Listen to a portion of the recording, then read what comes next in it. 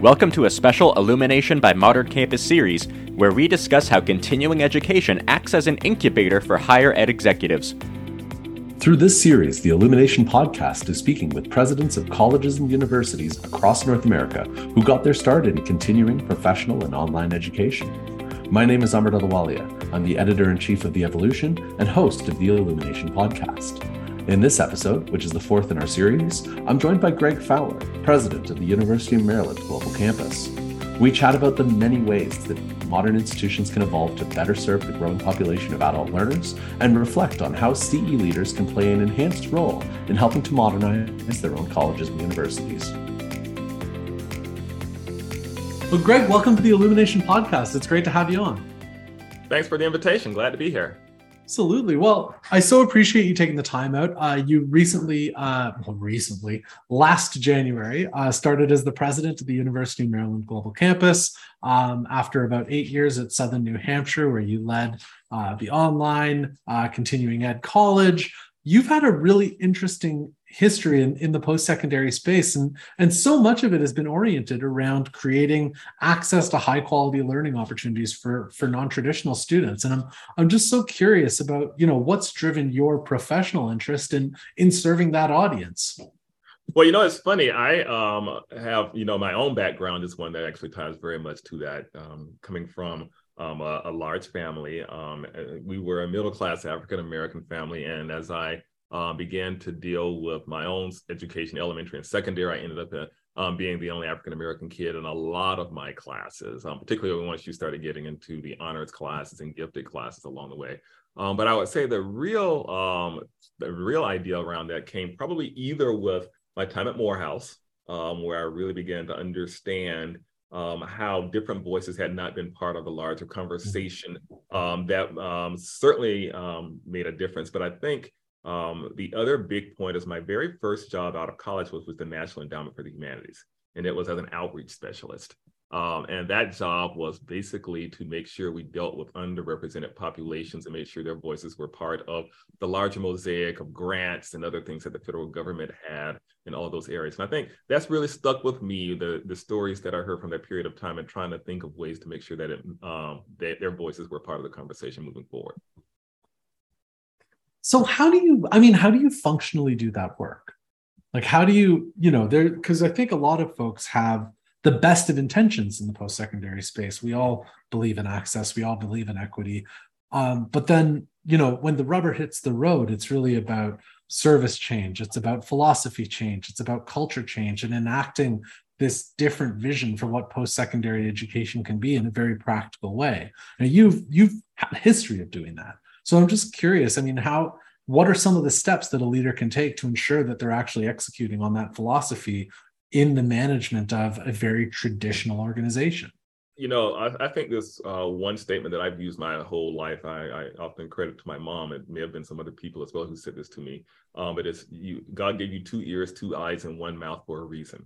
And that's really driven a lot of what I would say, both as a leader in an organization, but certainly when you're trying to do this work, the ability to stop talking or stop trying to convince people that what you have is good and listen to what they need and watch how they're responding to it are the critical skill sets that I think a lot of organizations don't necessarily do a good job of. One of the things when we're talking about the work we are talking about is getting much more understanding of user experience and the user stories, and starting from that perspective and then trying to build the experiences that are going to be most effective is one of the things I think we all have to get better at. So that's what I've really applied across the board, whether it was learning resources or learning experiences or other things, was to try to have an understanding of meeting people where they are as more than just a platitude and saying, how do you make that work?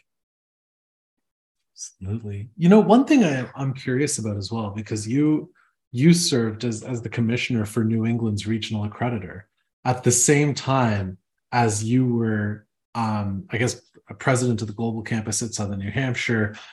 You were president, I think it was called the College for Online and Continuing Ed before that. Yep. So on the one hand, you're a board member for an accreditation board, which, I think across the higher ed space, we have a perception of accreditors as being, relatively traditional oriented towards maintaining quality standards and rigor, which can be slow to evolve, while at the same time leading the most innovative part of one of the most innovative post-secondary institutions in the world. How do you consolidate those two identities as you were sort of acting in both roles simultaneously? You know, the beauty of the New England Commission, and so there are 6 major regional accreditors, and I would say they each have their own personality. It's built a little bit around who their institutional makeup comes from, but it's also built around an understanding of there are various ways to do quality. And of course, in New England, if you're talking about the institutions there, you're talking certainly about the Ivy Leagues. I mean, Harvard would say we're the starters of accreditation.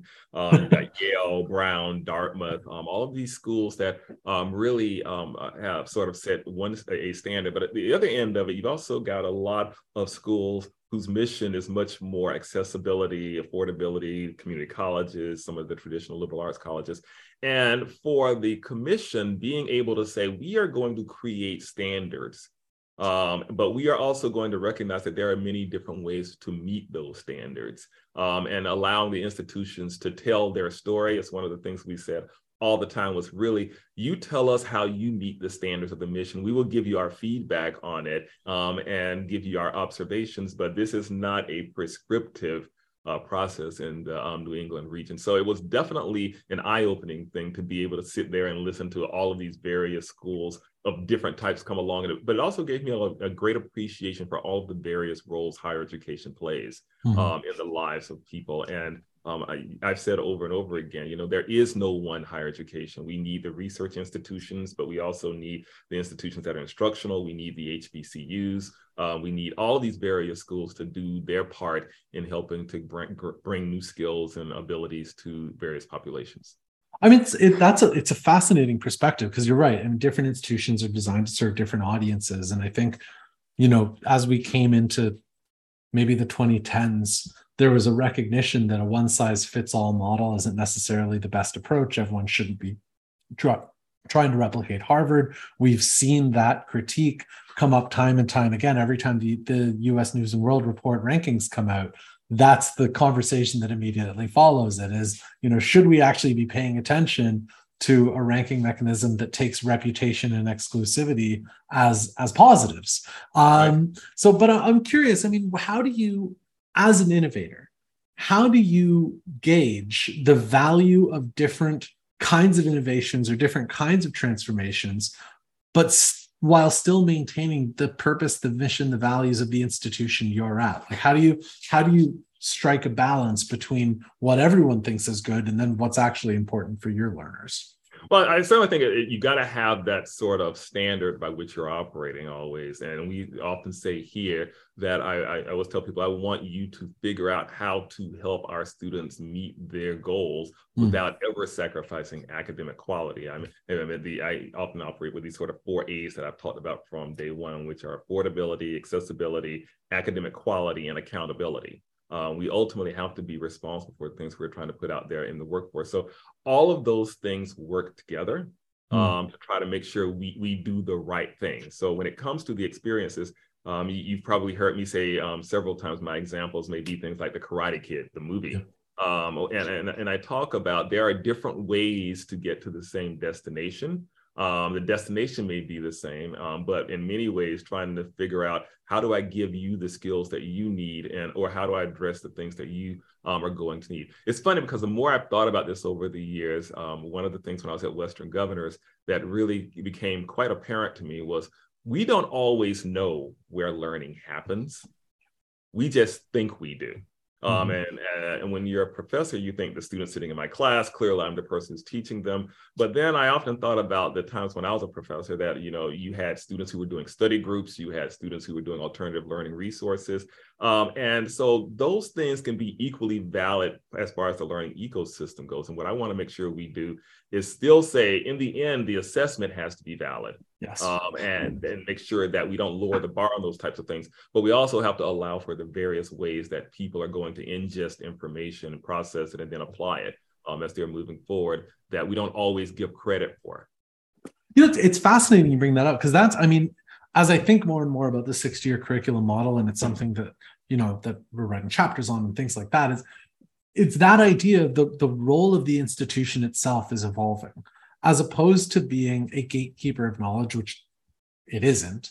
Mm-hmm. The role of the institution within a 60-year curriculum model evolves into one where it's a partner in an individual's learning, whether that learning it comes from faculty developed original programming from the institution itself, whether the learning comes from outside. And then as the partner, the role is really more in contextualizing and assessing knowledge as opposed to delivering it. So as that model starts to take hold, I mean, how does the role of the institution shift? Like how can universities start to position themselves to play that sort of dual effort of, on the one hand, making sure that students who are looking for access to information have it, but that others who might be coming in looking for credit for prior learning, who might be coming in looking for a pathway to a career outcome, still have that pathway accessible to them? I thought, again, I refer back to my early days at Western Governors for this one, because that was, and I do that because that was where I really became exposed to competency-based education. Mm-hmm. And being able to really think about, in the end, what most of us do is actually certify learning through an assessment. We give a credential, but that, again, I go back to what I said a minute ago, that doesn't mean that the learning happened in the ways that we thought it did. In fact, one of the things about WGU during those early years was very much around the assessment has to be a very strong, valid, secure thing. But there are many different learning resources that we made available to students. And in many cases said, if you already know these types of things and you can actually succeed on the assessment, you can keep moving. So if you've had a business for 50 years and you're trying to come in and, get through business management principles, you should be able to accelerate through those types of things. So I think in the end, that's always been true for institutions. That the bottom line is we do very well at being able to say, I don't know where you learned it, but you passed the test or you demonstrated the skill set. And I think that's one of those sort of self-reflective moments that institutions really have to take a step back and go, is this really a change? Is this really a change in the way we see ourselves as we continue to move forward? Because there is a lot of discussion around, is this instructor actually teaching, which may be a different conversation than is this student actually learning and how? So that's a fascinating conversation that gets into a whole lot of different waters, some of which could be a little bit treacherous if you aren't able to have that conversation with people, because we all like to think it was me. But mm-hmm. for a large number of our students, what we begin to hear is that they learn from many different sources in ways that we didn't always anticipate.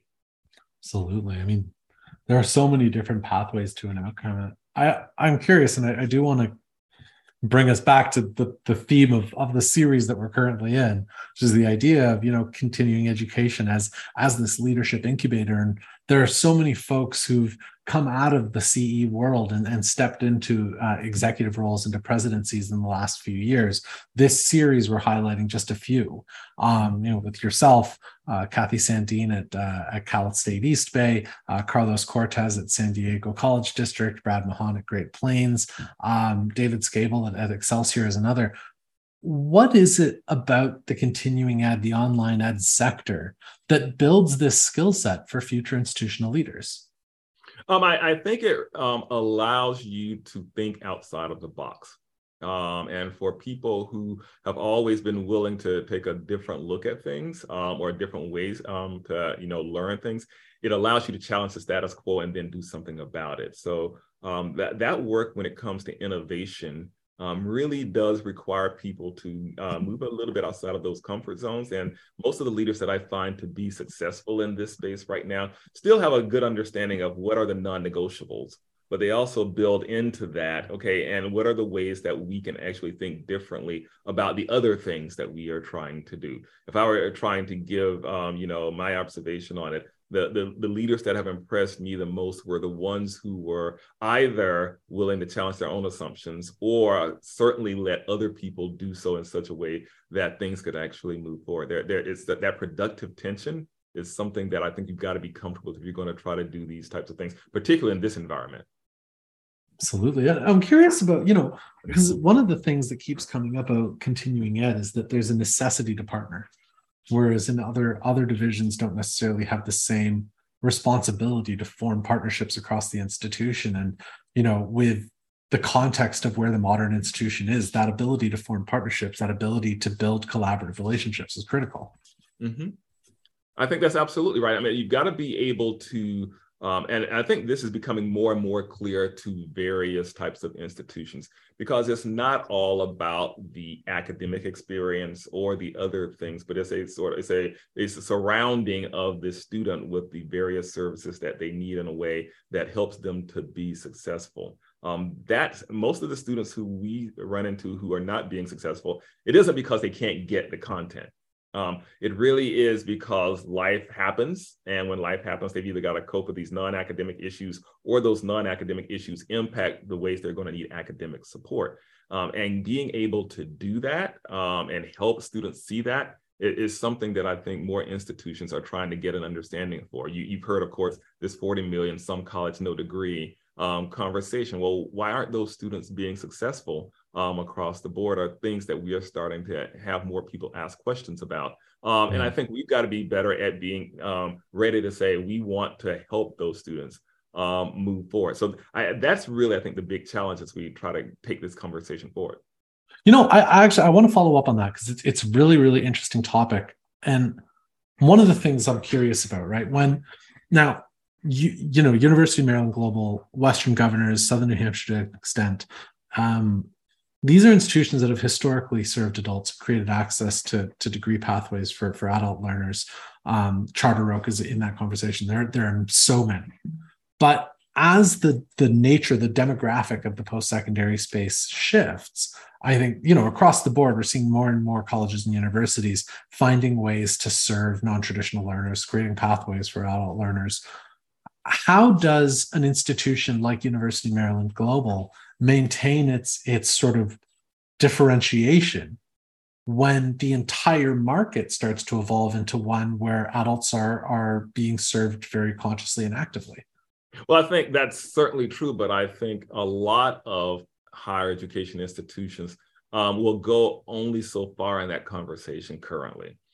So some of the places where we are exploring, and these are partnerships with community organizations, partnerships in overseas spaces, partnerships with businesses that may be dealing with different types of experiences, some being short-term credentials, some being, prior learning assessment.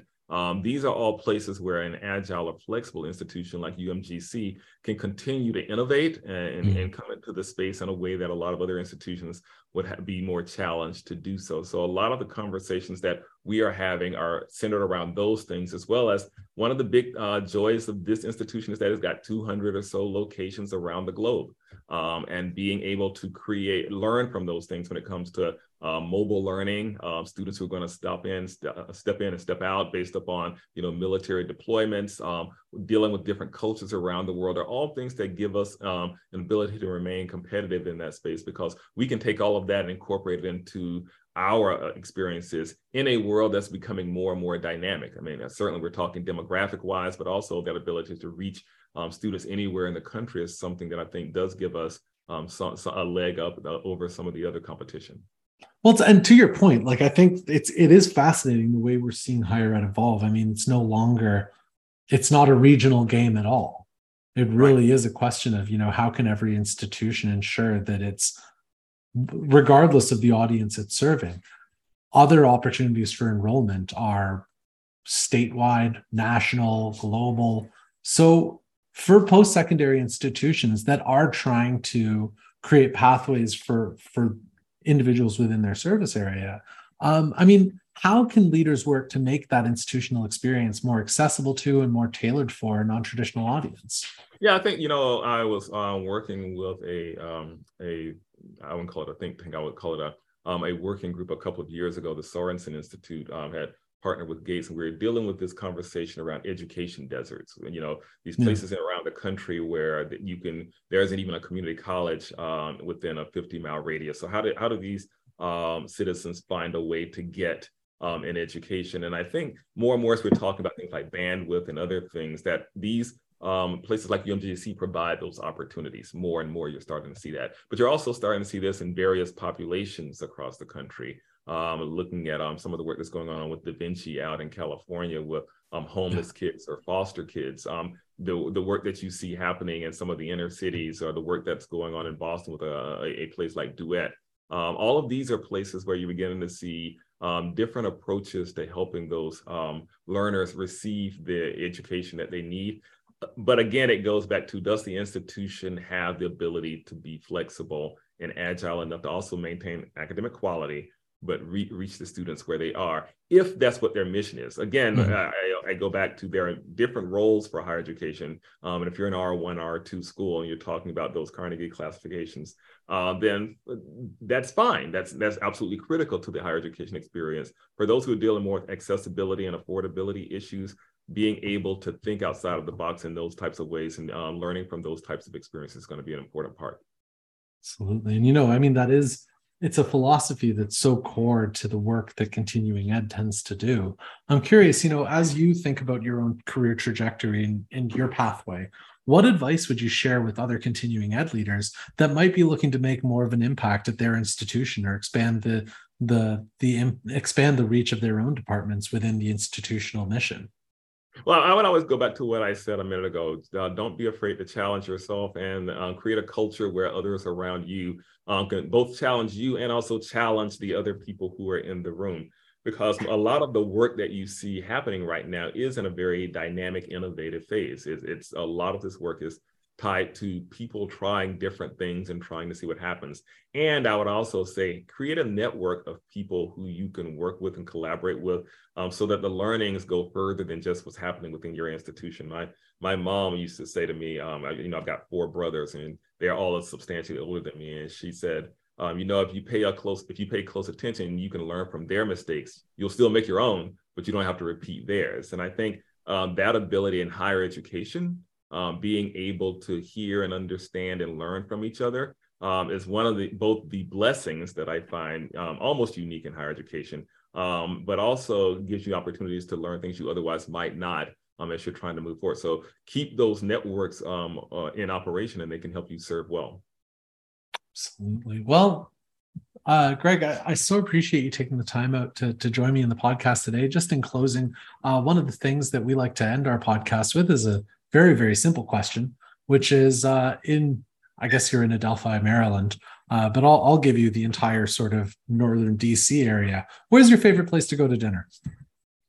Well, see, I'm a huge barbecue fan. The Southern in me never ceases to find a good barbecue place. And there's a place called 250 Texas that's here in Maryland. They just opened up one in DC as well. And everybody who I take there is just amazed at the barbecue. I often buy it for the team here when we're having a hard day, because it's like a little smoked barbecue where brisket goes a long way.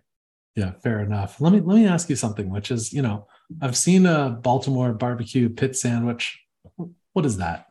I honestly don't know, because I haven't had a barbecue for those. I have to go find. I spend some time in Baltimore. Next time I go up there, I'll have to look it up. I will say that when I moved from Southern New Hampshire, I was sad about having to give up. I was on a quest to find the world's perfect lobster roll.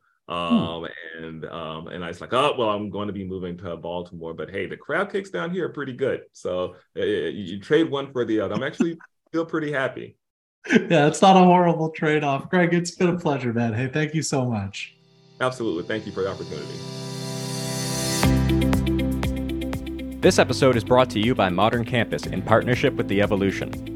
Modern Campus empowers higher ed institutions to thrive when radical change is required to deal with lower student enrollments and revenue, rising costs, crushing student debt, and even school closures.